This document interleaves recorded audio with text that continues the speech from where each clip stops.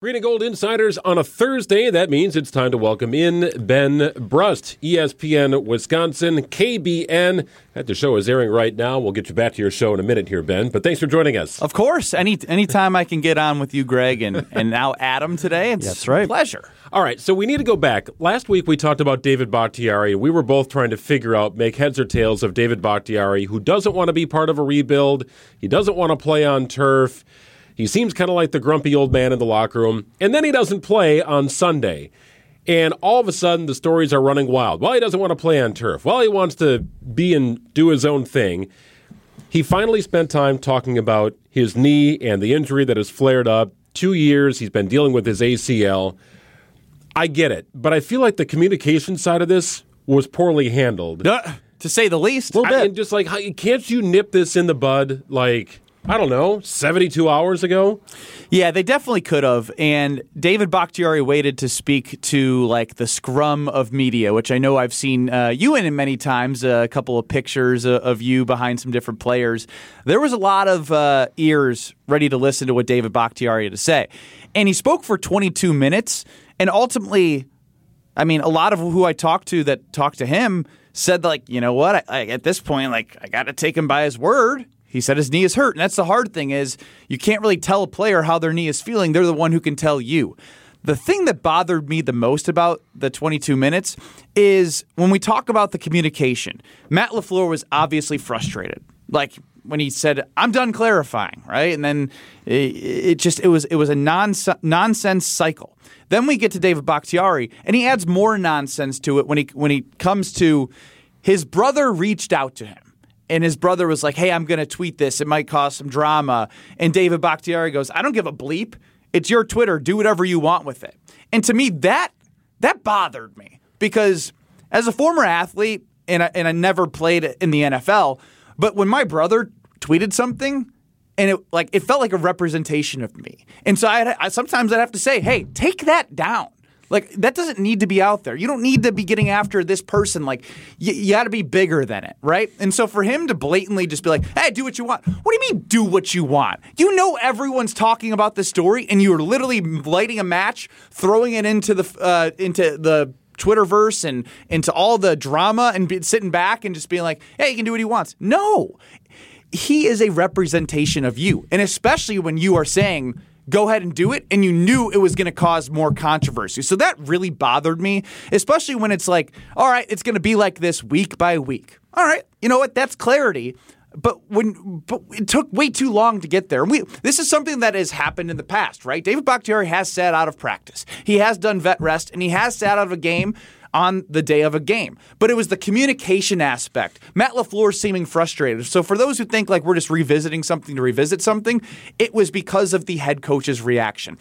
The whole thing has just kind of been botched from a communication standpoint, and I was bothered even further after David Bakhtiari talked. So, Ben, I wanted to get your perspective on this because you're a former athlete at the highest level of the NCAA. I work in the newsroom every single day here at WTMJ as a journalist, and I wanted to play this cut from Bakhtiari speaking specifically to the journalistic side of this whole situation. And I think that like a lot of just journalism, I think anyone here that did run with the story, Bob, I don't know if you did or didn't.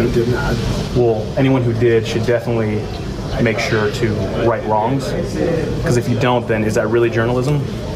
If it's only just a hot topic or the lowest hanging fruit?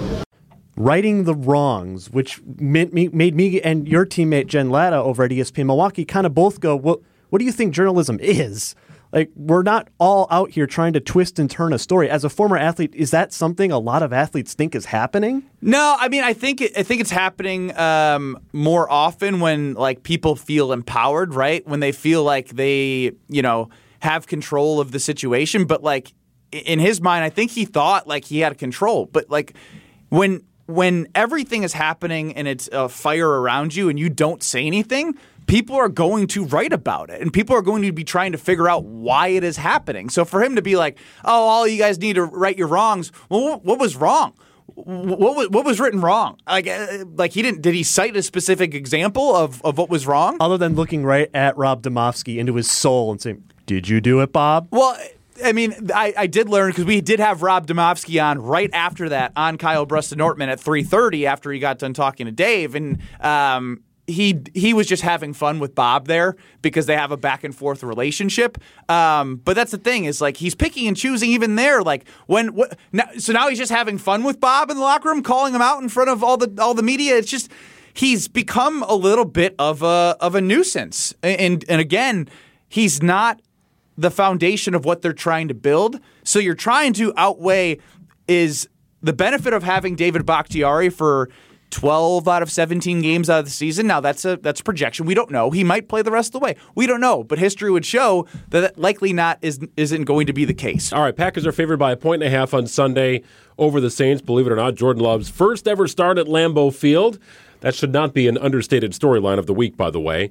What do you like here? 1.5 favorite Green Bay. I'm probably in the same place I was with Atlanta. I think I'm going to go with New Orleans for the standpoint of I think this is going to be the first test that Jordan Love is going to have over the course of 60 minutes because the New Orleans defense is good. Now, we're all doing the 2-game sample size in terms of how we're evaluating Jordan Love. And I think that is too small to be coming to conclusions, and it's too small to be coming to conclusions for the New Orleans Saints. That being said, they have a lot of pieces, and they've shown over time that they are a good defense. He's going to be under pressure more than he has in the last 2 weeks. And when we saw him in the fourth quarter of the Atlanta game, he was 0 for 6. We saw something that has never really happened in my time watching football and talking with Jason Wilde and Rob Domofsky. They haven't seen it.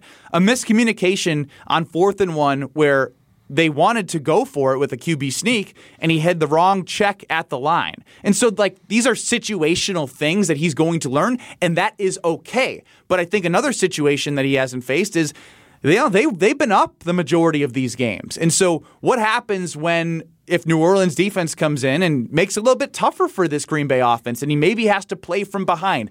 I think based off what I've seen from New Orleans from a defensive standpoint, it's going to be the biggest test he's faced so far. What does he do in adversity? Because we saw a late game in the fourth quarter, it didn't go well. And that's, again, I think that's okay. But that's why I would probably lean with more of a veteran type team in the Saints. Ben Brust, Green and Gold Insiders. KBN is a show on ESPN Wisconsin, airing right now, as a matter of fact. Kyle, Brust, and Nortman. Thank you, Ben. Always, boys.